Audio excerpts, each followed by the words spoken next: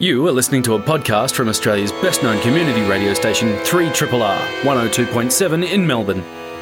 Now, this is a Melbourne-focused show, but the arts sector is kind of connected intimately. We describe it as an arts ecology. Something that impacts on the arts in Melbourne may also impact on the arts in Perth, in Darwin and elsewhere. And this week there's been a bit of impact with the news that 2/3 of arts organisations across the country, which applied for multi-year funding from the Australia Council for the Arts, have been knocked back at the first hurdle. They've been rejected as part of an expression of interest, an EOI program, which means they can't apply for organisational funding for the next 4 years. For organisations like TheatreWorks in St Kilda, this is fairly concerning and alarming news. But we're going to find out a little bit more about what's involved and what the outcome and the future might be for both arts funding and lobbying and for the organisations concerned. I'm joined on the line by Nicole Bayer, the Executive Director of Peak Body Theatre Network Australia. Nicole, a very good morning to you. Good morning, Richard. So, to begin with, why has the Australia Council asked organisations to put in an EOI to apply for 4-year funding as opposed to just saying apply for funding as usual? Good question. Because out of the 400 plus organisations that applied, as you said, not a big percentage have gotten through this round. So the Australia Council didn't want that many organisations to go through the whole process of a strategic plan, a business plan, detailed budgets, that sort of thing, which is what will be required at the next stage. So it was a much more simple expression of interest process to see whether you might be in the running and therefore whether you should do the work to be taken through to the next stage. It's not a bad process. I mean, it's still a lot of work, and in some ways it adds work to those organisations that will get through. But at least it prevents tiny little organisations who might not have had a chance of getting through prevents them having to do a big strategic plan. So I can see the sense of that. It's a time-saving activity, and given that putting together a 4-year funding application is weeks and weeks of work for organisations, and for small organisations where there might be only one part-time staff member, for example, this is an opportunity to say, well, we've saved you all that time. But it still must be quite dismaying for small to medium organisations who now have no chance of obtaining organisational funding for the next 4 years. And the stats are fairly alarming that so many organisations have now been effectively locked out of the process. What's the impact of this going to be on the sector as a whole, which, as we know, has already suffered damage from previous funding rounds when funding was removed from the Australia Council? Yeah. Look, I mean, that's the key point, isn't it, Richard? Actually, this is just one program out of a whole lot of different programs and funding opportunities. Yes, the biggest problem is there's still $20 to $25 million missing from the Australia Council, which is one of the major sources of funding for arts organisations and individual artists. So this is just one of those programs, and the impact is felt more greatly because the people who missed out will have pretty high competition in the project rounds. So that's where it's tricky. But I think there is a bit of alarmist talk around that is not helpful, actually. So if I can paint a bit of a picture, there are currently 124 organisations on 4-year funding. So in this period, so most of those 400 organisations that are put in an expression of interest weren't on 4-year funding previously. I mean, in an ideal world, we would be able to grow that, and there would be more organisations that can get, stable organisational funding. But it's not as though 400 organisations lost funding that they were previously on.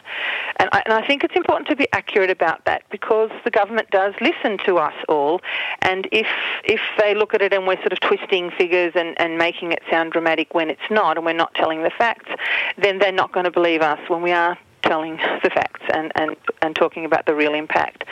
I mean, not to say that we don't need to do advocacy, we absolutely do, and we do need that money returned. But we have to be careful about the facts and looking at, whether people were already on that and what they're really going to what they're going to lose and what's at stake. Can I also give you a picture of who those organisations are around the country? Please do. Is that useful? I just did some stats, and so I just thought that might be handy to share that they, as you said, these 124 organisations are spread across the country. These are the ones currently funded. So there's 3 in the ACT, there's 32 in New South Wales, 7 in Tas, and here in Victoria there's 29. So, it's not high numbers of organisations in this across the country. Then I'll tell you about the art form panels that they come from. So it's Aboriginal and Torres Strait Islander arts, there's community arts, dance, emerging and experimental arts, literature, multi-art form, music, theatre and visual arts, with, a range of 5 organisations in emerging and experimental arts and 24 in theatre, which includes circus and physical theatre. So they're not big numbers when you look at it per art form. So that's where people are concerned because, in emerging and experimental arts, there's only 5 organisations funded right now. So it's very difficult to get into that cohort. And if you miss out, then, that's a big impact on that sector. Now, one of the scary things is, I guess, if we look at that category of experimental and contemporary practice, for example, organisations like Arts House here in Melbourne, Vital Statistics in Adelaide, Pact Centre for Contemporary Arts, I think is its full title in Sydney, Pika in Perth, and so forth. One of the challenges is organisations who have got through the EOI process can now apply for 4-year funding. But with the reduced funding available, I believe there's every possibility that when those the 4-year funding is announced, there is now less funding to go around. The organisations can actually apply for more funding than they've had in the past in order to make them more sustainable. So we could see only 3 of those 5 organisations then actually get 4-year funding. Well, I've done some modelling. So TNA looked at the current cohort of stats of funding and added on. We used some algorithms to look at what they might be likely to be on or to receive at this next phase, because the Australia Council has increased the maximum that organisations can apply for, from 300 to 500. The cap was imposed in 2016 because of the terrible funding constraints at that time, and now they've recognised that sort of cuts off this sector at its knees and doesn't give us a big, ecology of organisations from tiny up to medium up to the major organisations. So that's a sensible move that they've made. But what that means in our modelling is that there's about at least $7 million that's missing in the pool just to fund 124 organisations. So if we don't get that 7 million, or 8 million probably is a less conservative estimate, then there's about a quarter of the organisations that will miss out. So if you apply that a quarter across those stats that I just told you, so emerging and experimental arts, they'd lose one of the organisations. In theatre, there'd be 6 organisations who would lose funding across the country. Just in Victoria, we'd lose 7 organisations. And when you look at who they are, you go, I can't imagine who they might be. And then we have to factor in new organisations needing to come in, and that's really important that we have refreshing of this cohort of organisations. That's vital. So there is. Look, there is. I'm not being alarmist, but I'm putting the facts out there that we do need that $7 million put in, or it will look pretty bad in early next year. How likely is it, just as a final question, that the lobbying that Theatre Network Australia and other arts organisations are doing for government will kind of actually successfully catch the ear of government and encourage the minister to find an extra $7 million for the sector? Pretty likely, I think. We have a new minister. He's very open to talking to people. We've sort of meeting with him and sent him this information. The state ministers are also going to be meeting together in October. The state ministers meet with the federal minister annually. They will have a say in this. $7 million, it sounds like a lot from the non-profit sector, but actually as a as a part of the overall budget, it's pretty tiny. And the timing works really well because of budget. So they could commit in the next budget to increasing that money, and that would work perfectly well for the start of that 4-year period, which is 2021. So the timing works. There's will there. There's facts showing why we need to continue to invest in this sector. So I think it's pretty likely. We're hopeful. Well, I'll keep my fingers crossed because, as you say, $7 million is really a drop in the ocean, given that the Australian federal budget's government is somewhere around $4.1 trillion. So, Thank you. Yes, I can't even do the maths on that. It's probably less than a drop. Yes. So, well, look, I'll certainly be keeping an eye on the situation. And Nicole, good luck to you and Theatre Network Australia and all the other peak bodies around the country and all the individual artists and organisations who will be lobbying government. Let's hope that the Federal Minister for the Arts does manage to find $7 million somewhere in the budget to return to the Australia Council to ensure that we don't lose any of the currently funded organisations around the country. Thank you, Richard. Thanks for your work, and thanks to Triple R. Subscribe now. If you want to learn more about Theatre Network Australia, www.tna.org.au. You could sign up as an individual member, for example, and support the organisation that then supports the sector. Again, Nicole, thanks for your time this morning. Thank you, Richard. Bye-bye. Independent Melbourne Radio 3RRR. Something I will not mangle horribly is the name of my next guest. Simon Abrahams is the creative director and CEO of the Melbourne Fringe, and last Friday night helped launch the program for the 2019 Melbourne Fringe Festival, running from the 12th to the 29th of September, and kind of packed with over 455 events to suit every artistic need. Simon, welcome back to Triple R. Richard, thank you so much. How are you? I'm very well. I'm relaxing. It's a rare and unusual thing. I'm on leave from the day job, so I've learned to switch off my body clock and not wake up at 6:30 in the morning. It's amazing. This is fantastic. Think of all the time for Fringe flicking through guides you're going to have. Exactly. So much of it. Why does Melbourne need a festival like Fringe? Why is it an important festival for not just this city, but for independent artists generally? Oh, God, there's so many answers to that question. I think for me, there's something about Melbourne Fringe, because it's open access, it gives every citizen of Melbourne the chance to express themselves, to tell their stories, to have what they, to say what it is that they need to say. And that's such a rare and extraordinary opportunity.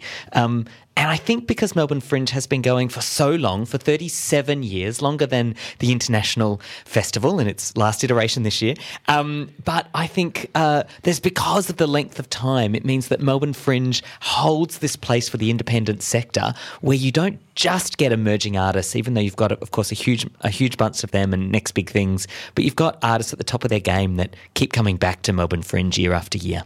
It's certainly fascinating every year to see artists who might have a dedicated and respected practice in one art form suddenly going, right, I'm going to try something new and different this year. Or they might go, I'm part of an ensemble, but I'm going to do a solo show this year. That's always fun, seeing people pushing their own personal boundaries and then seeing other artists pushing artistic boundaries.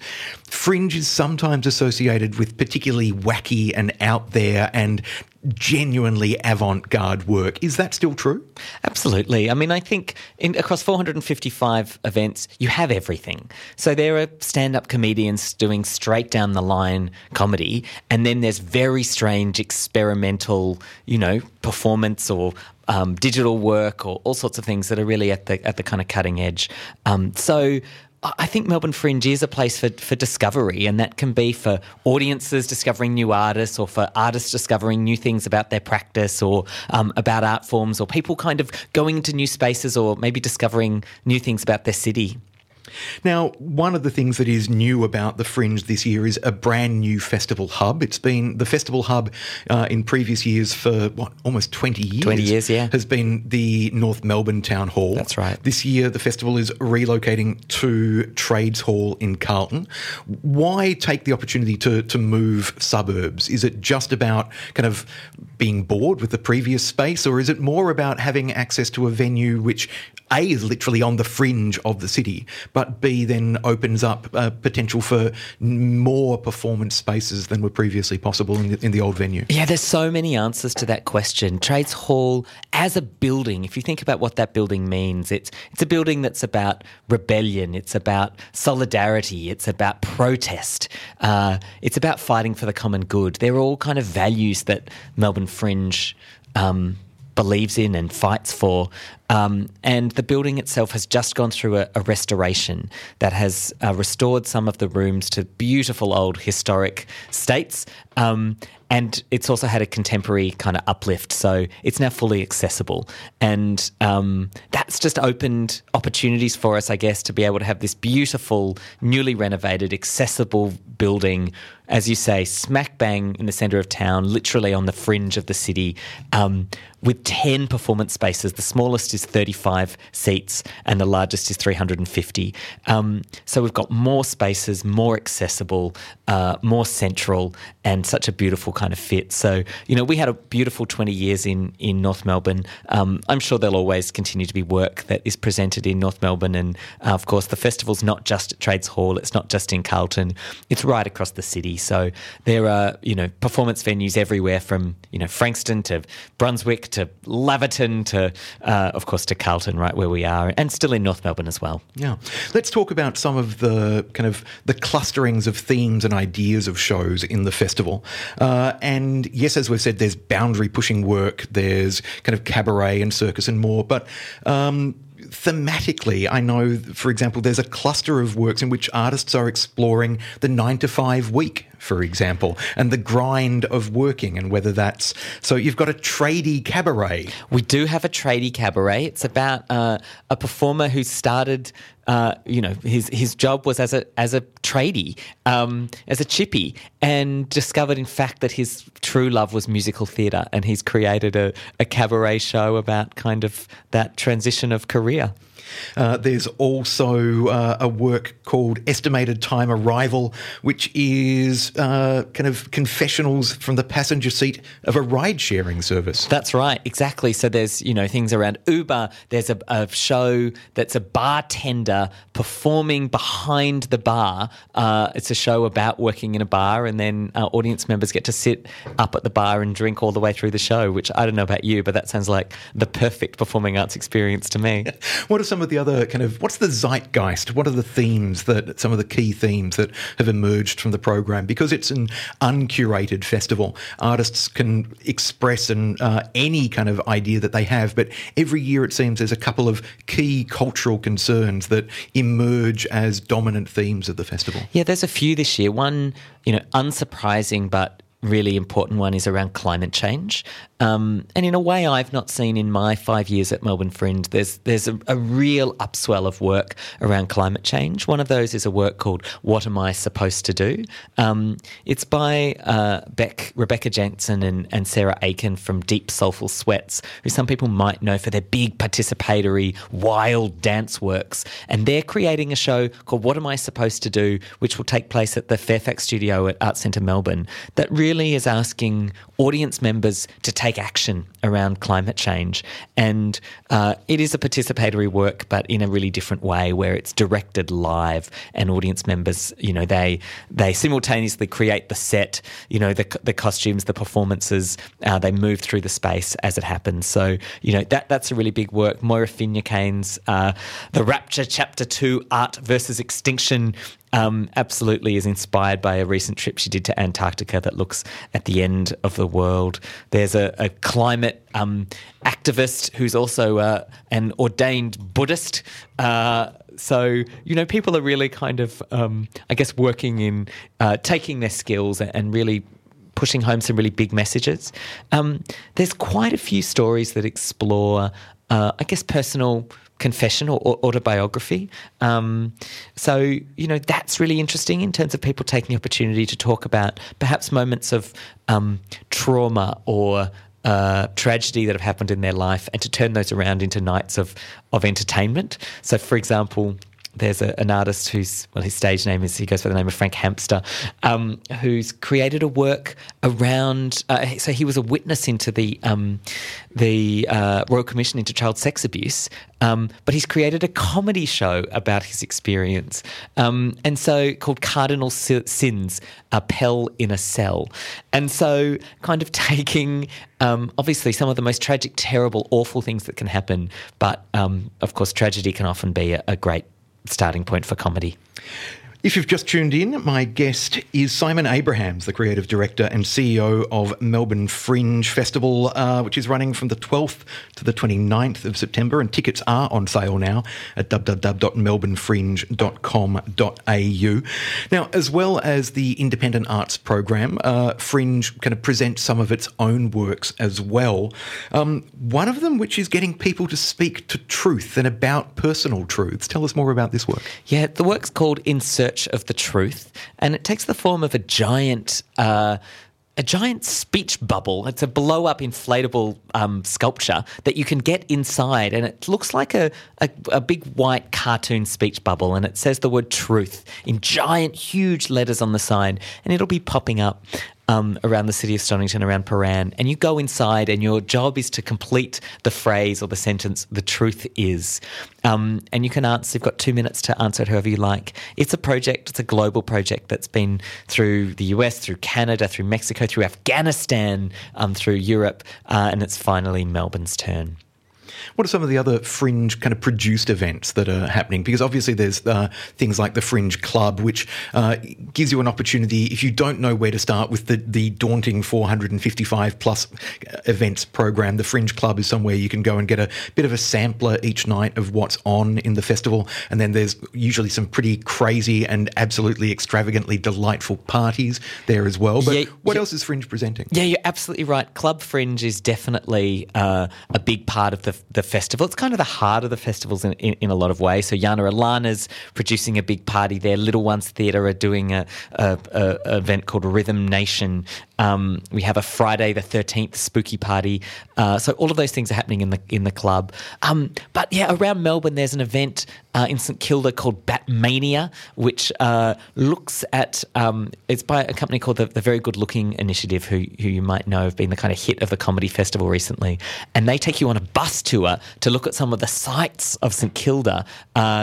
But the notion that Melbourne, of course, so-called founded by John Batman, what if it had become Batmania? So it puts a mythical narrative onto the history of our city through kind of looking at landmarks of St Kilda. There's also our program XS, which is our program of experimental, contemporary and live art for children that we're presenting again with a project called We Are the Robots, where children go inside a kind of inflatable dome and make their own robots with kind of accompanying soundtracks to go with it. There's a piece called Sonic Labyrinth, which is an interactive sound maze that children go through that's popping up at Art Play as well. There's an enormous amount to digest and participate in and see at the 2019 Melbourne Fringe.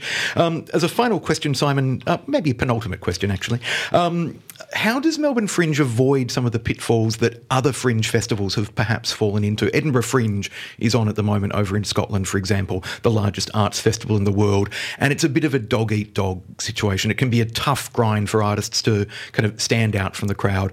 Fringe World in Perth, perhaps even Adelaide Fringe, have also kind of become so large that there is now a pushback against them, an artist saying it's not worth registering, it's not worth participating because you're just going to make such a loss that you can't survive as an artist. How does Melbourne Fringe try to navigate so that it can grow as a festival but not grow at the expense of the independent artists who are its heart and soul? Yeah, absolutely. Well, for starters, I mean, growth is actually not the aim of the festival, which perhaps is a difference. I think some other festivals are always looking at, more and more and more. We're certainly interested in, always building audiences, of course, but not necessarily building always the number of artists in the festival. We've got 455 events this year, and that's precisely the number within 5 or 10 events that we've had for the last 6 years. So growth is deliberately not the aim, and that's because we think the festival's at exactly the right size. And I think one of the major differences in Melbourne, and we're incredibly lucky that we have the Melbourne International Comedy Festival that runs in April, that is this massive, big commercial behemoth that I adore. But it means we split the festivals in two, and it means Fringe gets to be the space for independent theatre for the risky, experimental, strange things. Whereas I think in some of those other festivals, because they've got the commercial and the artistic together in one, they can really, the big kind of commercial operators can really swamp the independent artists, whereas in Fringe it really is a space for the independent artist, and that's kind of what I love about the festival. Melbourne Fringe is running from the 12th to the 29th of September. The Fringe Hub is at Trades Hall in Carlton this year. Other major venues include Gasworks Arts Park, the Butterfly Club, the Melba and the Wonderland Spiegel Tent. melbournefringe.com.au for more details. Simon, as a final question, if you've never been to Fringe before and you are daunted by the program, what's your advice for navigating it? Is it just open a page at random, close your eyes, stab at a show and go and see that one and take a risk? Or what's the other... Is there a better way to navigate? It's not a bad start. I recommend 3 things. The first thing I say is flick through, have a look for a name that you might know, a show that's got a good review, a brilliant image, something that you feel pretty sure is going to be great. Book that. Go for it. Rule number 2, pick something totally random. It might be in a strange venue you've never heard of, an artist you've never heard of, a blurb that makes no sense. Choose something completely random because that's how you'll have a fantastic Fringe experience. And the third thing is pick something free. A third of the festival is free. There's huge visual arts programs. There's a lot of free performance. There's also, free club events. Pick a free thing. So if you follow those 3 rules, pick something solid, pick something random, pick something free. You'll have an amazing festival. Melbourne Fringe, as we said, running from the 12th to the 29th of September. Tickets on sale now for something like 455 events, except all of the free ones, at melbournefringe.com.au. Simon Abrahams, thanks so much for joining us. Thanks, Richard. Triple R on FM, digital, online and via the app. Last night at the La Mama Courthouse Theatre in Carlton, the new production Wild Cherries opened. It's a play written by Daniel Keane, directed by Beng O, and both of them join me now in the studio. Gentlemen, a very good morning to you, and I hope the heads aren't too fuzzy after opening night. Not too bad. Not too bad. Good. Now, just before I go any further, my traditional disclaimer about my conflict of interest with La Mama. I'm the chair of the Committee of Management. It's a volunteer position. Don't benefit financially from promoting La Mama events, blah, blah, blah. So, excellent. Daniel, it's your play. Give us the elevator pitch. Oh, God, right. I haven't been in an elevator for years. What is it? Well, it's got 8 characters. It's a story of it's drawing on modern day slavery, or exploring that in a way. So these 8 characters are trapped in a situation where they have to work, they have no freedom, they have to go where they're told, they have to do what they're told. So they're essentially prisoners on this in a cherry orchard, and it's getting towards the end of the picking season, and there's a rumour going around that's disturbed about what their fate might be, what's going to happen after the season, and so they make a plan to try to get out of the situation that they're in. But that's what the plot is, but there's not much. The plot is not something that interests me usually. So that's the plot. But the play itself is a series of stories told by these people. They're fragmented stories because their lives are fragmented and broken, and they've lost their history and they don't know their future. So that, I suppose, the purpose of the play, given everybody has heard of modern-day slavery, is to give it a human face. So, because when you talk about things like slavery, or people like refugees, or people on Manus, or wherever they are, they're anonymous. You don't know who they are. The government makes sure we don't know their names, so that they become just statistics. They're not real at all, and so you can kind of forget about them in a way. But by doing this, by creating characters that can relate to the audience, can speak directly to them, we give them, well, these are fictional characters, of course, but we give them a human face. So we draw a little bit closer to their dilemma, and perhaps that's something then to think about. It's that power of fiction that it can make kind of real something that is unreal, and, as you say, give a human face to something that is otherwise easily forgotten. It seems that governments learnt far too successfully the lessons of the Vietnam War. Do not show what is actually happening, and thus reduce kind of people to unpeople, effectively. Yeah. Beng, for you as a director, why did you want to kind of direct Wild Cherries? I think I wanted to work with Daniel first and foremost, and he suggested that we start work on a text of his, which was a much shorter piece that he had written for the Sydney Theatre Company. I think in its original form was about 25 minutes, and we grew it from there. We developed it with the cast of actors over about a 1.5 year period. And the short answer is I wanted to work on this play because I love Daniel's writing. I've been aware of it since the Keen Taylor days, and I've seen a lot of the shows which have been on in Melbourne. Yeah, and for people who haven't seen your work, Daniel, there's a kind of a sparseness to the writing, there's a poetic aspect to the writing as well. And despite the fact that the subject that we're talking about here, contemporary slavery, is a fairly bleak subject, you've also, and often do, inject humour into your work as well. Talk to us about getting that kind of balance of between the bleakness of the issue you might be exploring versus personalising it and injecting kind of levity. Yeah, I mean, the thing, the subject matter is serious, yes, and bleak you might call it, but the thing is that it's also trying to make it human, and being funny, even in the worstest sort of circumstances, is a very human reaction or a human response. So that, and it's also in the writing of the play, I always think of humour as a kind of invitation for the audience. If people can feel that they're allowed to laugh, or this is funny, and it actually relaxes people, and they're more open to what you're showing them, and then you can really kick them in the guts. Oh no, sorry, but it's so it's an invitation for people to be open to the work, and also it's like simple things like light and shade in a play, and you don't want it to be unrelentingly something, you want it to have rhythms and colour and all that sort of thing. And that the humour in this play, where it occurs, is often quite unexpected.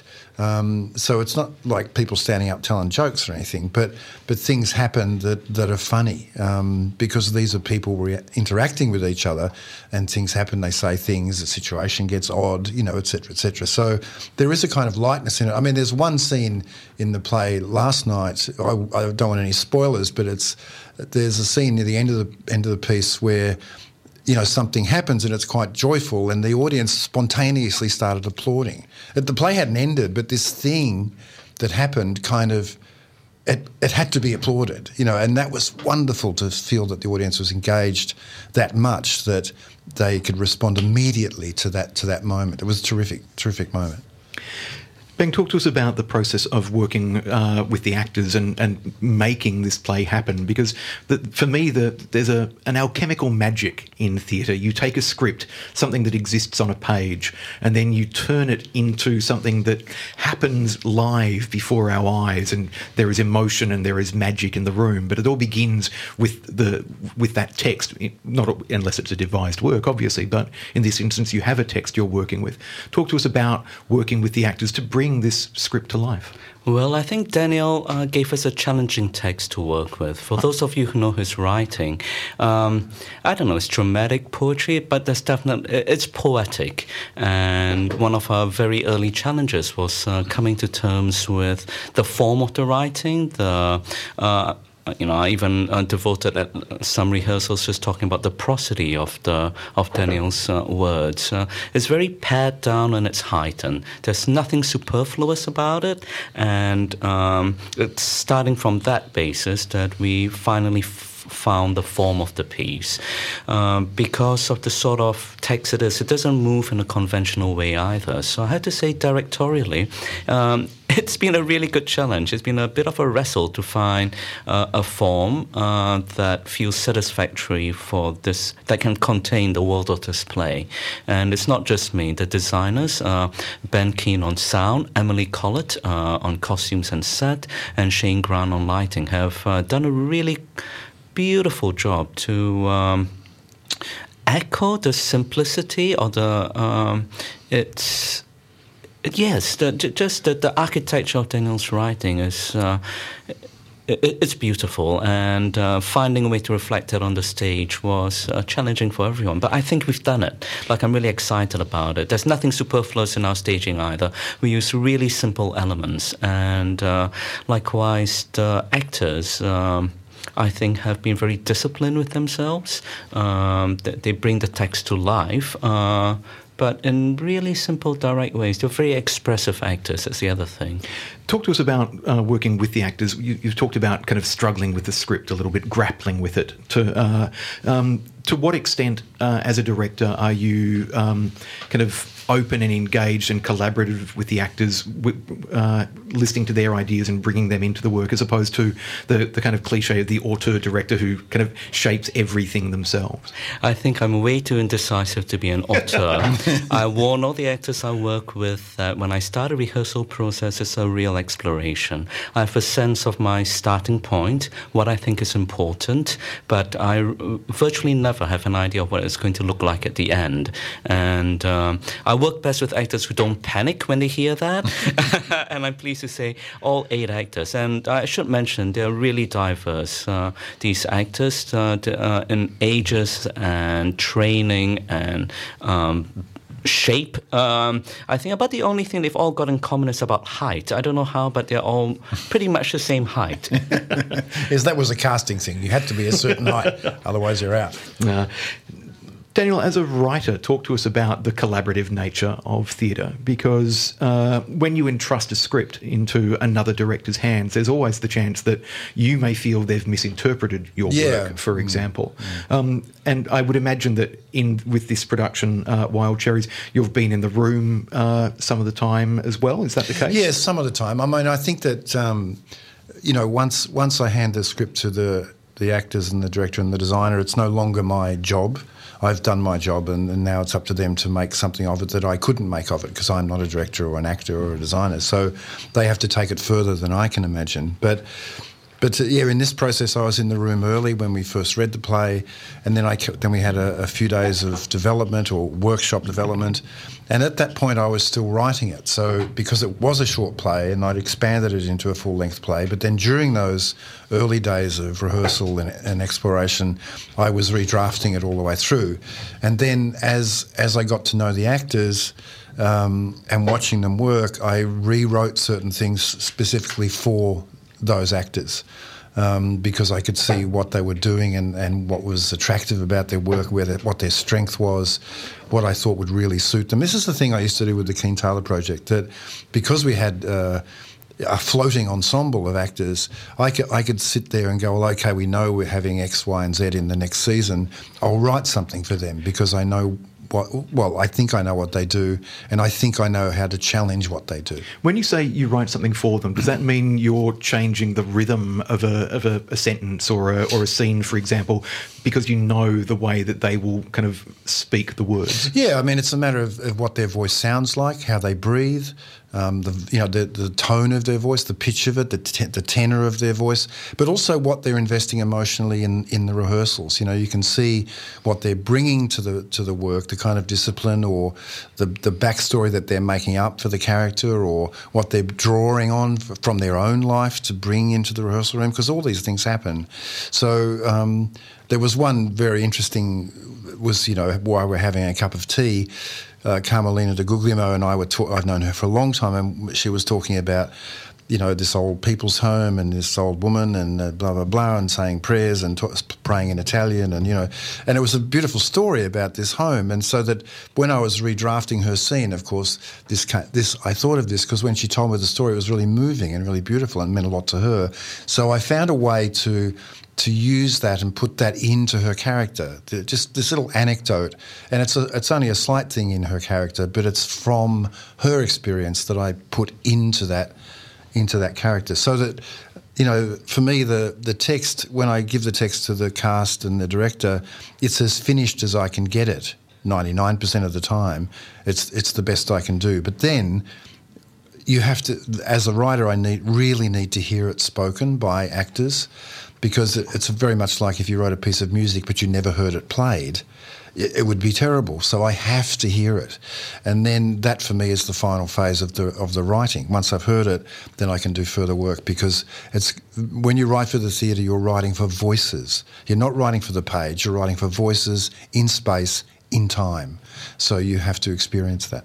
Beng, as the director of Wild Cherries, I would imagine that it also helps you enormously that as a director, you know Daniel's voice, you know his style. So even though you haven't directed this play before, you're familiar with his tone and his voice. Does that kind of assist in directing a work like this? It most definitely does. I've read a lot of Daniel's scripts in the lead up to going to rehearsals for this, and I think we're very alive to the musicality of his writing. A lot of my process and how we worked with it in the rehearsal room is I treated the text like a score, and Daniel is very specific about scoring his writing, and so I feel like a conductor with some incredible musicians working on a beautiful piece of music. The play is Wild Cherries and is running from the 14th until the 25th of August, Wednesdays at 6:30pm, Thursdays to Saturday at 7:30pm and Sundays at 4pm at the La Mama Courthouse Theatre, 349 Drummond Street in Carlton. Tickets are just $30 for adults, $20 concession. You can book by calling 9347 6948. That's 9347 6948, or online at www.lamama.com.au. And maybe while you're online and on the website, chuck an extra few dollars towards the Rebuild La Mama campaign as well, because we have another theatre that we need to resurrect from the ashes. Daniel Keane and Beng O, thank you both for joining us. Thank you, Richard. And chookers for the rest of the season. Thanks a lot. You've been listening to a podcast from Australia's best-known community radio station, 3RRR, 102.7 in Melbourne. For more podcasts, information about upcoming events and our live stream, please visit our website at rrr.org.au.